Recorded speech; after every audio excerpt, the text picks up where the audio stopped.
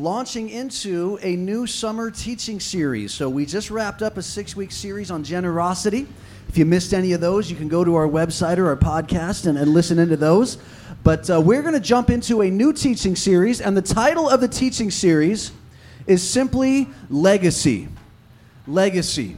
And what we're looking at is we're going to look at our place in His story. His story obviously being a little play on words from the word history.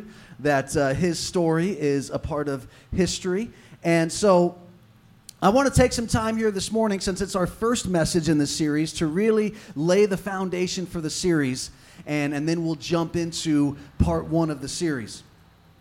So first off, let's look at what does legacy mean? What are we talking about when we say legacy? Well, the dictionary definition of legacy is this: anything handed down from the past, as from an ancestor or a predecessor. So anything that is handed down to you from somebody before you is a legacy.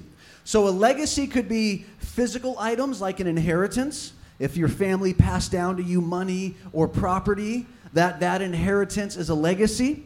But legacy is also culture that is handed down to you. It's history. It is family stories that are handed down to you. It's the way you do things as a family that is handed down to you. Anything that has been handed to you from an ancestor or a predecessor is a legacy. And therefore, in this particular teaching series, why are we calling it legacy?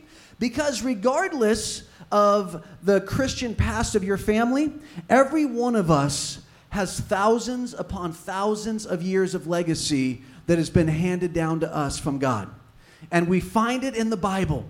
We find it in the stories of the men and women in the Bible who lived out their lives for God, who maybe made mistakes and struggled, and God restored them. Maybe they did the right thing. We even learn, honestly, from the people who did the wrong thing.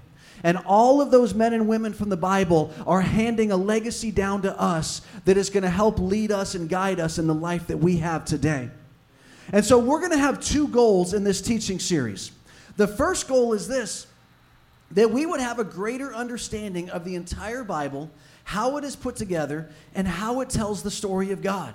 So what we're going to do for these summer months of June and July is we're going to break down the entire Bible from cover to cover. I know that seems like a lofty goal for just 2 months, but obviously it's going to be an overview. But we want you to understand the Bible and how it's put together and why it's put together the way that it is. And so every week we're going to look at a different section of the Bible. Every week we're going to give a different, just a little factoid about the Bible so you can understand why it's put together the way it is, and that you can understand greater how to read it. So the second goal then is that we would see every story and every character in the Bible, that we would see that they have something to teach us today. We want to experience our legacy from all of these men and women of the Bible so that we can understand that they're still teaching us stuff today, that the Word of God is still depositing stuff in us today to help us live our lives today. So we want you to understand the whole Bible from cover to cover, and we want you to see that everything in the Bible applies to you today. So you say, well, Pastor, why are those your goals? Why are we doing this summer? Well, because of this. If we accomplish these two goals, then everyone in the church is going to be more likely to read their Bible. Because let's be honest, what are some of the reasons that we give for not reading our Bible? One is we don't understand it. Pastor, I try to read it and I just don't get it. I don't understand it. So if we can understand it more, we're probably going to read it more. The other excuses we give for not reading the Bible are usually because, well, it's just really old stories about really old people that just don't apply to me. And so for that reason, it's kind of boring. So I don't really want to read it.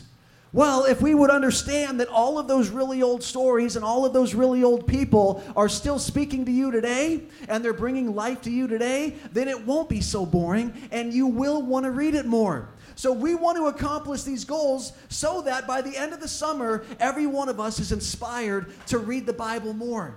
And why is that important? Because reading our Bible every day is the number one indicator of spiritual growth and successfully fulfilling God's plans for your life. Did you hear that? It is the number one indicator. That means it's above church growth, above prayer even. I know that's shocking. But reading your Bible every day is the number one indicator of spiritual growth and successfully fulfilling God's plans. I'm going to introduce some different studies to you guys throughout this teaching series, but here's the first one I want to introduce to you. There was an organization that did a study, and what they found is there was a tipping point when it came to reading your Bible. That if you read your Bible 3 days a week or less, there was no difference in the way you lived your life. But if you read your Bible 4 days a week or more, that fourth day was the tipping point. And for people that read it 4 days or more, the change in your life was significant. So again, keep this in mind. 3 days or less, there was insignificant change. 4 days or more of reading your Bible, you have a 57% lower chance of getting drunk. You have a 68% lower chance of having sex outside of marriage. You have a 61% lower chance of looking at pornography. You have a 74% lower chance of gambling. 4 days or more of reading your Bible, and all of these behaviors begin to decrease. But not only does it decrease negative behaviors, but it increases the behaviors of your faith. Even more significantly, listen to this. You read your Bible 4 or more days a week, and you are 228% more likely to share your faith with others. You are 231% more likely to be discipling somebody else. And how about this one? You are 407% more likely to memorize Bible verses. Reading your Bible every day is the number one indicator of spiritual growth and successfully fulfilling God's plans. And if you say, Pastor, I don't like all that science and research stuff, just tell me the Bible. All right, I'll just tell you the Bible. Psalms chapter 1, verses 2 and 3. But his delight is in the law of the Lord, and in his law he meditates day and night. He will be like a tree firmly planted by streams of water, which yields its fruit in its season, and its leaf does not wither, and in whatever he does, he prospers. So if his delight is in the law of the Lord, and in his law he meditates day and night. And you say, well, that's talking about the law. No, when this psalm was written, the law was their Bible. That was all the Bible they had. Now, when we read the law, we have the whole Bible. So if we delight in the whole Bible, and in the whole Bible we meditate day and night, what does it say? It says we will be firmly planted, we will be fruitful, we won't wither away, and we'll be successful in whatever we do. Reading our Bible every day is the number one indicator. And so as your pastor, I want to do everything I can to help you read your Bible every day. And I believe that this summer teaching series is a part of doing that. It's encouraging you to do that. So, I've got this slide that my wife and I put together. Now, I know if you look at it, you're like, that's too small, Pastor. I can't read that. All right? That's okay. I don't expect you to read all of it. What I want you to see on this slide, and the reason I wanted it all to fit on one screen, is because this is the big picture of the Bible, all on one screen right here. First thing we need to recognize about the Bible is that it's 66 different writings that have been compiled together throughout history. And those 66 different writings were penned by nearly 40 different authors. Why do you say nearly 40? Because some of the books we don't exactly know who wrote them, so we can't give you an exact number of authors. We can just get close to the number of authors. 66 different writings that were compiled throughout history. And those writings are divided into what we call the Old Testament or the Old Covenant, and the New Testament, or the New Covenant. What is that? Well, the Old Testament is basically the Jewish Bible, and what it is it tells the story of God's people under God's first covenant with man. And God's first covenant with man was based off of following the law, being a part of God's nation of Israel, right? And so the Old Testament, which has 39 of those 66 writings, tells the story of God's people Israel, how they started, how they lived throughout history. Then the New Testament, or the New Covenant, is God's second covenant with mankind, which he made through Jesus Christ. And so everything in the New Testament starts from Jesus and goes forward. And that's 27 of those writings. what we've done here is we've taken the Bible and we've broken it into 8 different sections, which is why we're going to spend 8 Sundays talking about the Bible. We're going to spend 1 Sunday focusing on each one of these sections. So as you can see, the first 5 books of the Bible are called the Law, and that's what we're going to focus on today. And then you've got the history books of the Old Testament, you've got the poetry books of the Old Testament, you've got the major prophets of the Old Testament, and you have the minor prophets of the Old Testament. And then in the New Testament, we have the Gospels and the book of Acts. We have the Pauline epistles, which are all the letters that Paul wrote. And then we have the other apostolic epistles, which are the letters that all the other apostles wrote. And so as you can see, we're going to take the Bible and we're going to break it down, and we're just going to do an overview from cover to cover. I'm going to give you a factoid every week. So here is factoid number 1. Here is your first Bible fact that is going to help you understand the Bible. The Bible is not assembled in chronological order. Now, most books, if you go to the bookstore and you pick up a book, chances are, if you start reading from page 1 and read it in order all the way to the end, it's going to make perfect sense, because that's how books are written. And so that's how we read books. The Bible is not assembled that way.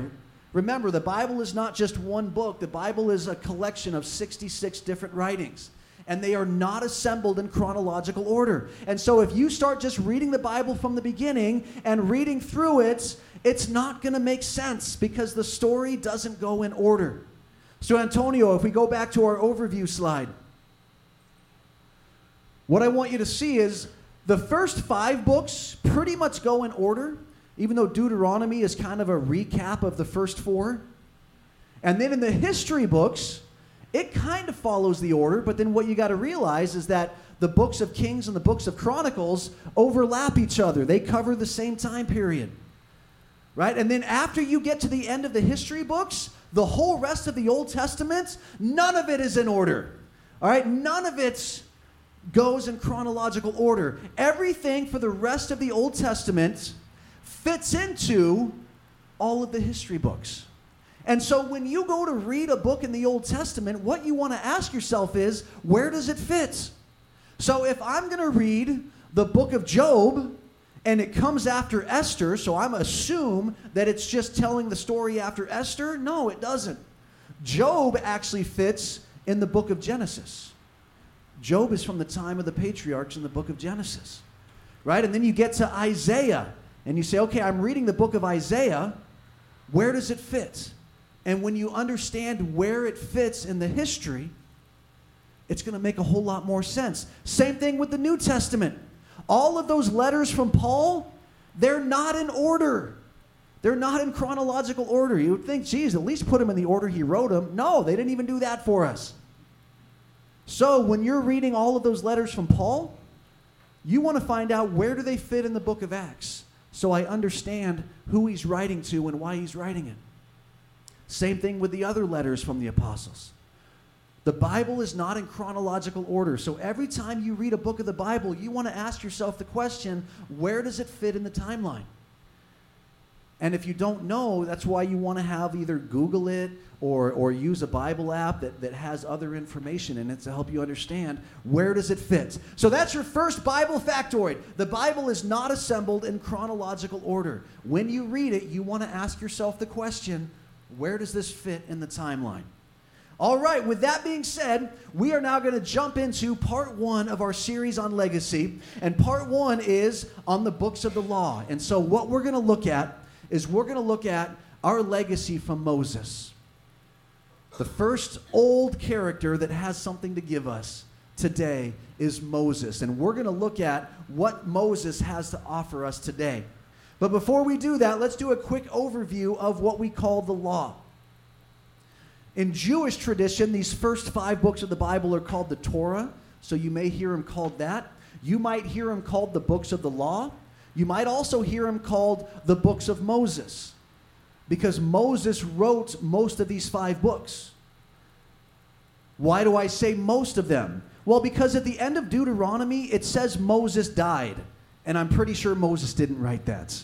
Okay, so I'm pretty sure Joshua probably finished that last little part of Deuteronomy after Moses died. So they're called the books of Moses. And so let's look at a quick overview. What happens in Genesis through Deuteronomy? Well, it begins with God created everything in the world, including making mankind in his image to have a special relationship with him. So the beginning of the book of Genesis, God creates everything, and he creates human beings different and unique and special, and he creates us with a purpose for the earth, and he creates us to have personal relationship with him. Well, then what happens? Humans were infected with a sin nature, and so God needed a way to redeem mankind back to himself. So from the first humans who chose to sin to every human being who was born after that, every one of us is born with a sin nature. But God doesn't want to leave us that way. He wants to redeem us, and so he needed to launch a plan to redeem us because he got tired of just constantly punishing, right? First, he flooded the whole earth, killed everybody except for 8 human beings, had to start over from scratch with those human beings. And then when those human beings started going rampant again, he had to scatter people all over the earth and confuse their languages. And right, he constantly had to punish and try to slow down the sin of mankind. And he got tired of that. And so he wanted to have a plan to fully redeem us.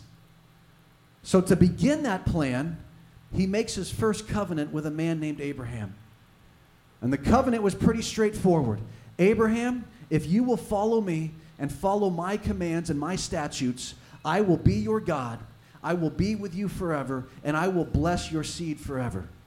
That was the covenant. What was God doing? He was establishing a nation. And so from the first 3 patriarchs, which were Abraham, Isaac, and Jacob, God forms a nation known as Israel, out of which he can bring forth a Savior. So God set aside an entire nation of people, an entire people group, set them aside as a special people for himself, just so that out of that special people, he could bring forth a Savior. That was his plan. Then we introduce the character of Moses. And Moses leads this nation of Israel out of slavery in Egypt and towards the promised land where God wants this nation to be established.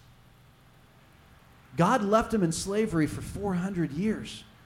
You say, well, that sounds kind of cruel. If God was trying to set them aside, why would he do that? Because he needed somewhere where they could grow into a large enough population to be a nation. Because when they were taken into slavery, the nation consisted of 12 families. 12 families isn't even big enough to fill one village, much less a nation. But within those 400 years that God left them in Egypt, they went from 12 families to somewhere between 3 and 5 million people. Then they were ready to be a nation with 3 to 5 million people. And that's when he brought them out of Egypt and began them on the journey towards the promised land, the land where they would settle. And then what happens, and why are these called the books of the law? Because through Moses, God puts a law into place as a temporary form of redemption until the Savior would come.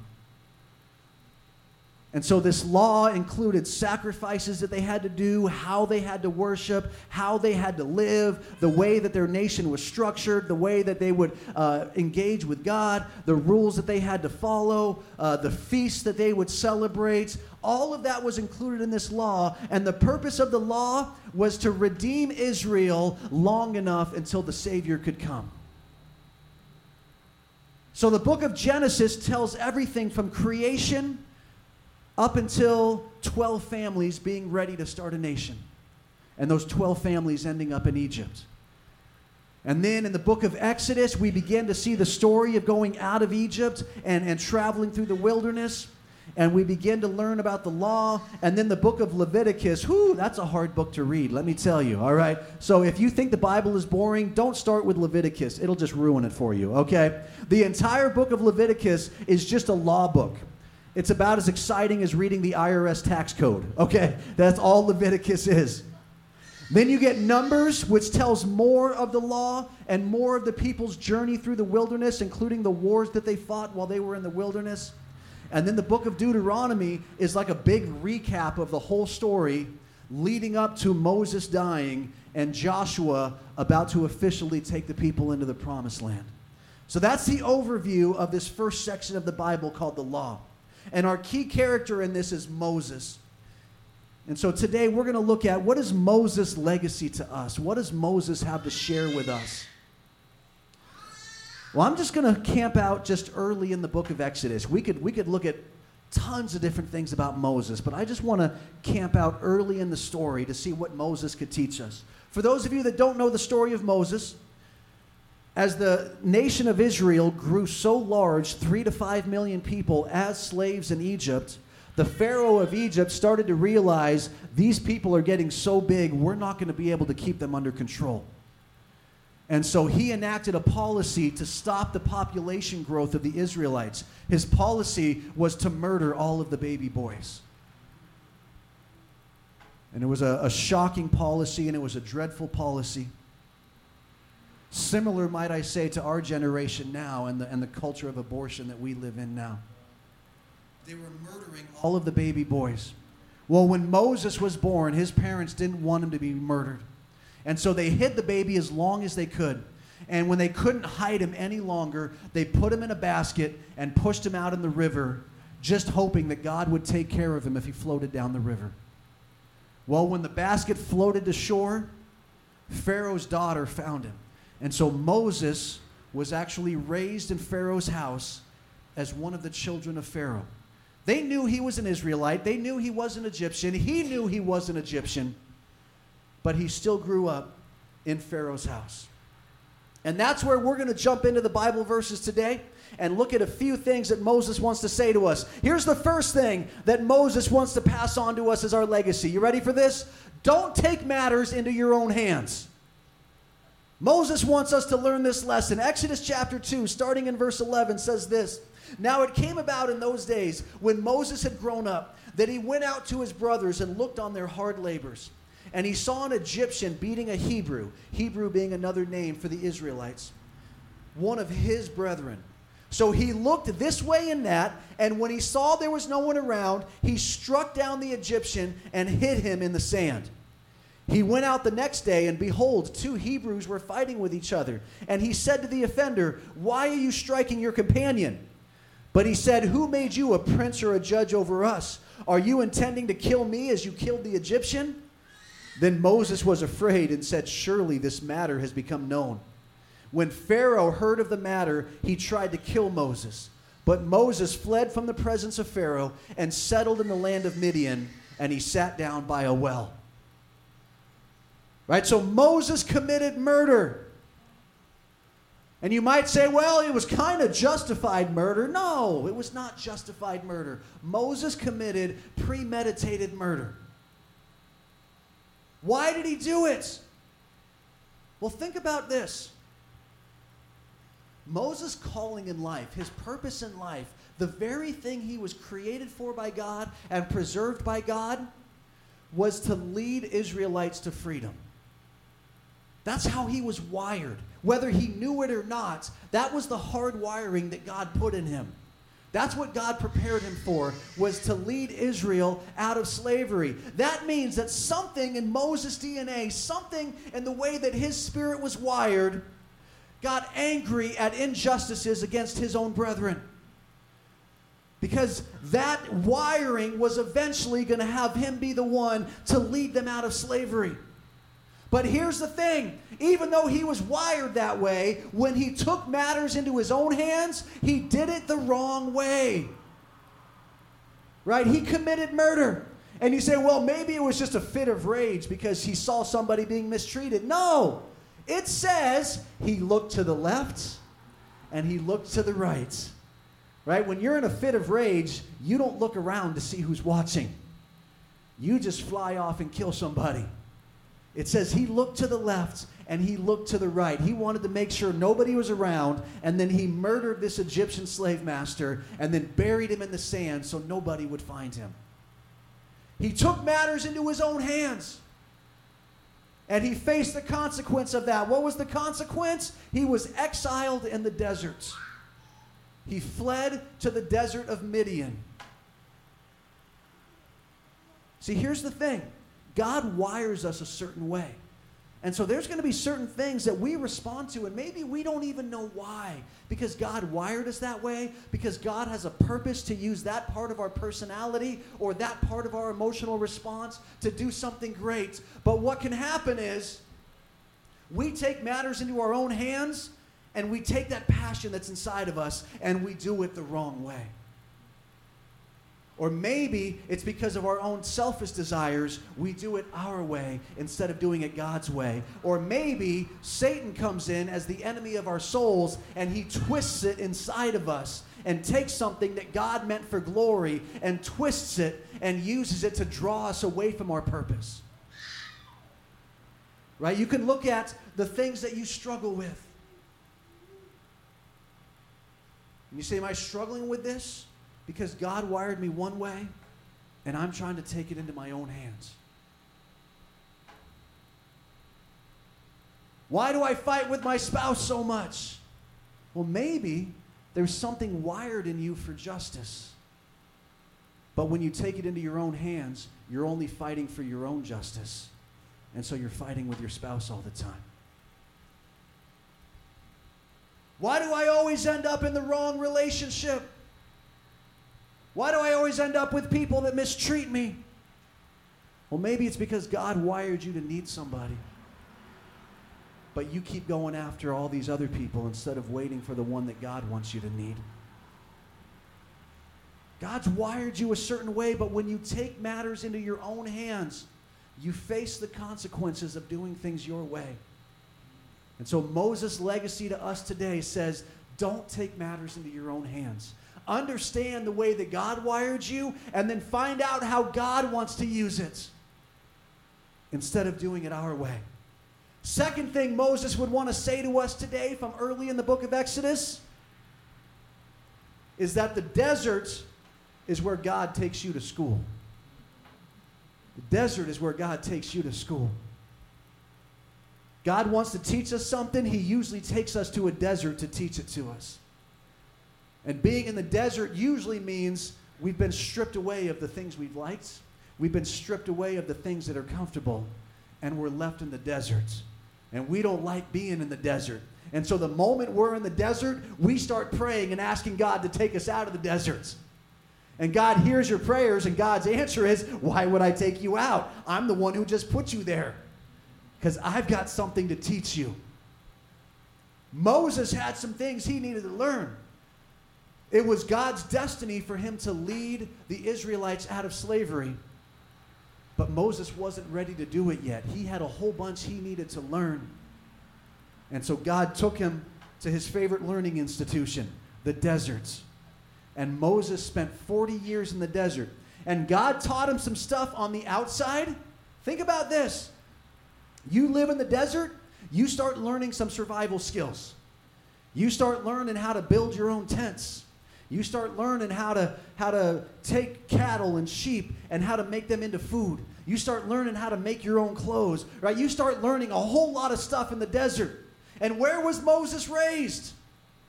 In the palace. He was raised in a palace, right? So I'm willing to bet as a young man raised in the palace, he never cooked any of his own food. He didn't make any of his own clothes. I'm willing to go so far as to say he never even put his own clothes on by himself. He had attendants who got him dressed every day, right? He grew up not doing anything for himself, and yet he was going to have to lead 5 million people through a wilderness and keep them alive.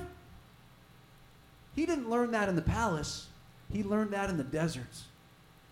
God taught him the things he needed to know to fulfill his purpose. And then God had to work on the inside as well. Because regardless of whether he was an Israelite or not, he was raised in a palace. He was an entitled rich kid, right?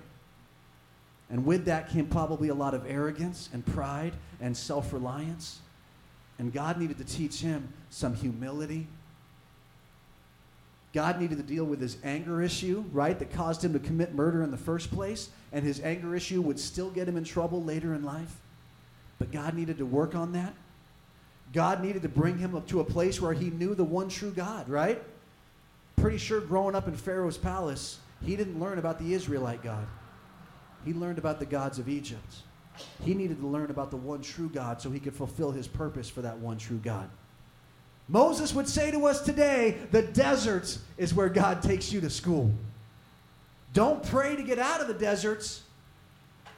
Pray for God to teach you what he needs to teach you, and pray that you learn it as quickly as possible so that your desert season can come to an end. Moses' desert season was 40 years. 40 years.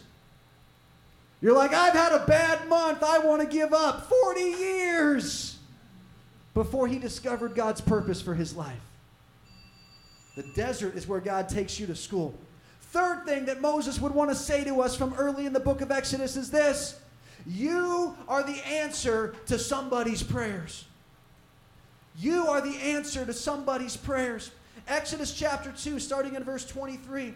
Now it came about in the course of those many days that the king of Egypt died. And the sons of Israel sighed because of the bondage, and they cried out, and their cry for help because of their bondage rose up to God. So God heard their groaning, and God remembered his covenant with Abraham, Isaac, and Jacob. God saw the sons of Israel, and God took notice of them.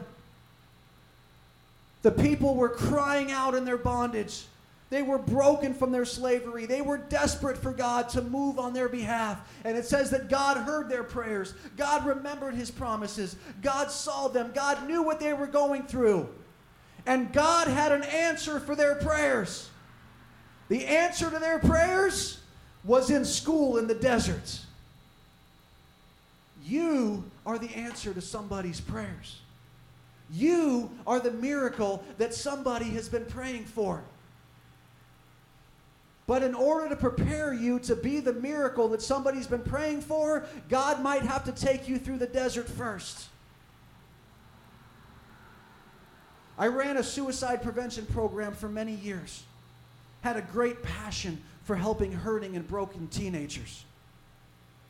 But as I sought after running this program, we were in deep financial stress. We couldn't make any money. We were going under. I was praying to God, God, come on. I'm doing everything you told me to do. And we're still broke. We still don't have enough. I still don't know if we're going to make it. And yet in my desert season, I know that there were families with teenagers on the verge of suicide who were crying out to God, God, please do something.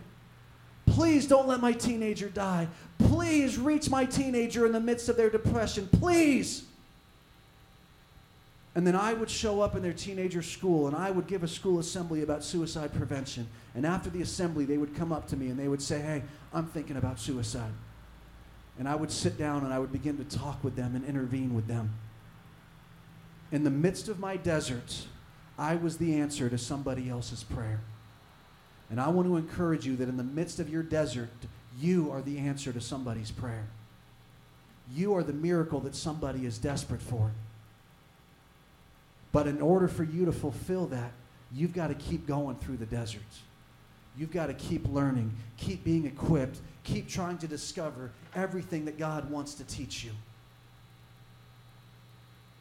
Fourth thing that Moses wants to share with us is get to know God face to face. Get to know God face to face. Moses is wandering in the desert, taking care of his sheep, leading his sheep through the wilderness, and he sees this bush that's on fire. And the bush is burning, but it's not being consumed. And so Moses notices it, and it's a strange sight, and so he goes over to it, and in that burning bush, God begins to speak to him. And Moses has an encounter with the one true God of the nation of Israel. And after talking with him and God telling him, you're the answer to the people's prayers, God tells him, I'm going to send you to Pharaoh, and you're going to set my people free. Moses says this in chapter 3 and verse 13. Moses says to God, behold, I am going to the sons of Israel, and I will say to them, the God of your fathers has sent me to you. Now they may say to me, what is his name? What shall I say to them? And God said to Moses, I am who I am. And he said, thus shall you say to the sons of Israel, I am has sent me to you. God furthermore said to Moses, thus you shall say to the sons of Israel, The Lord, the God of your fathers, the God of Abraham, the God of Isaac, and the God of Jacob has sent me to you. This is my name forever, and this is my memorial name to all generations. I think this is powerful because this is God fully introducing himself to Moses. Moses doesn't even know what to call him. Hey, if they say, who sent me, what should I tell them your name is? Because I don't know your name. I grew up with a whole bunch of gods that all had different names. But you, I don't know. And God says, my name is I Am.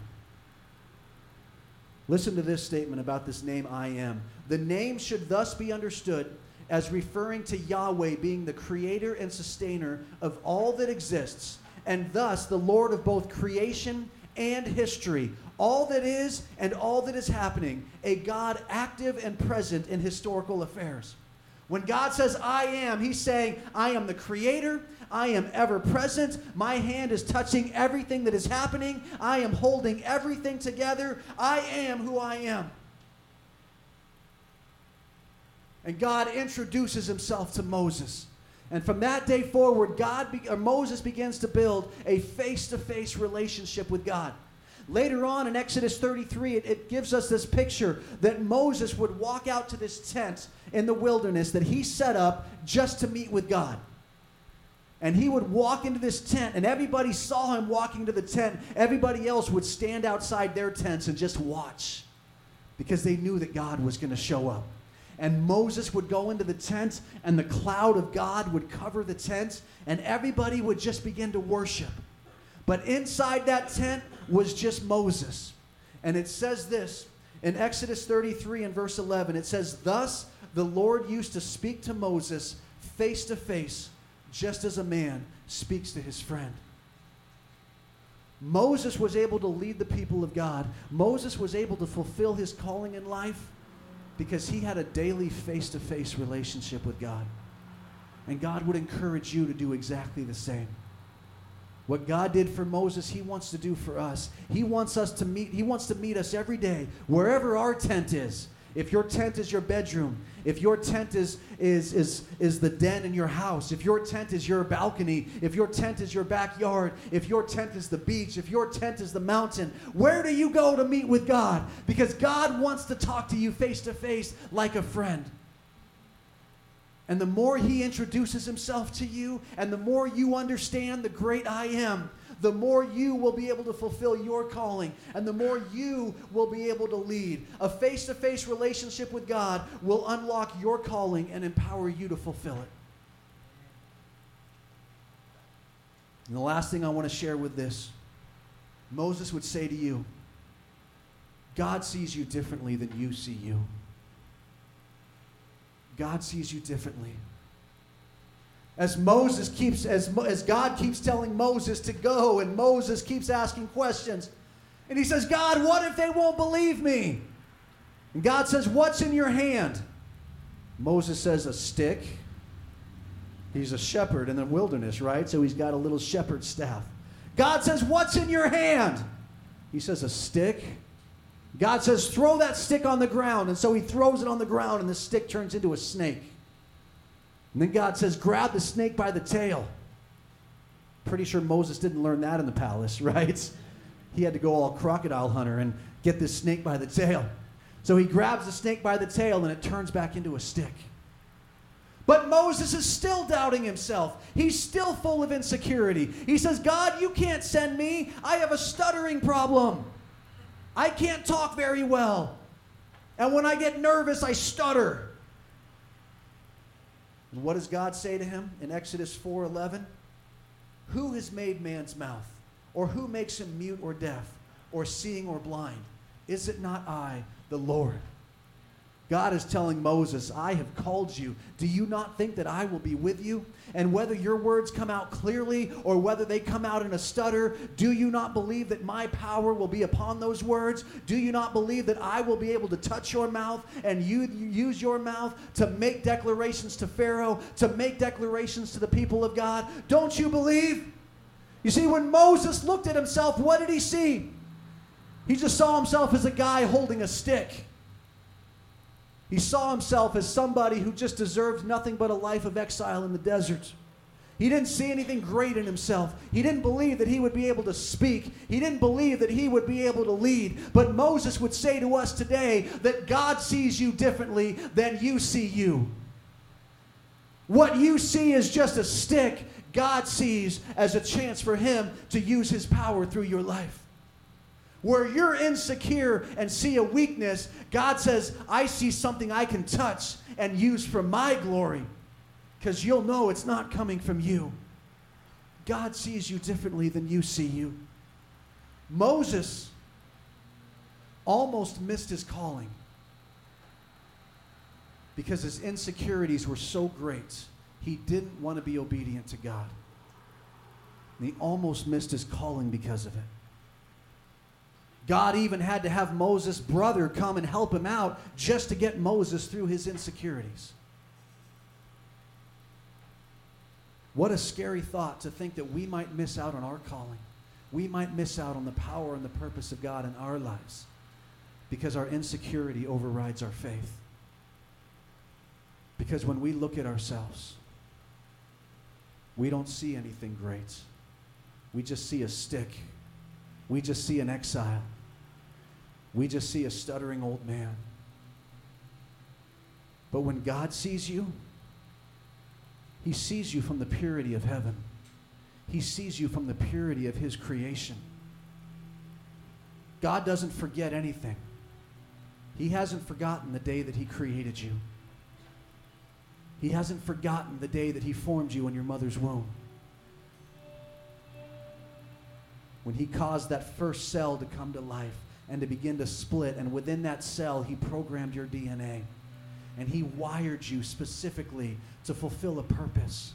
And your emotions and your temperament and your skill sets and your gifts and your strengths were all hardwired into that DNA at the moment that God created you in your mother's womb. Don't think that he forgot that day. Don't think that he looks at you now and judges you by what you see. When he looks at you now, he judges you by what he remembers from the day that he created you. And he looks at you and he says, I remember what I created you for. I remember the purpose over your life. I remember what I intricately wove into your DNA on that day. I remember, and I still see it. And I see your weaknesses and flaws, but I don't see them as weaknesses and flaws. I see them as an opportunity for my glory. I don't just see a stick in your hand. I see a vessel through which my power can flow and you can reach a generation. It's what he saw in Moses, and I believe that's what he sees in us today. Will you stand with me today as we close?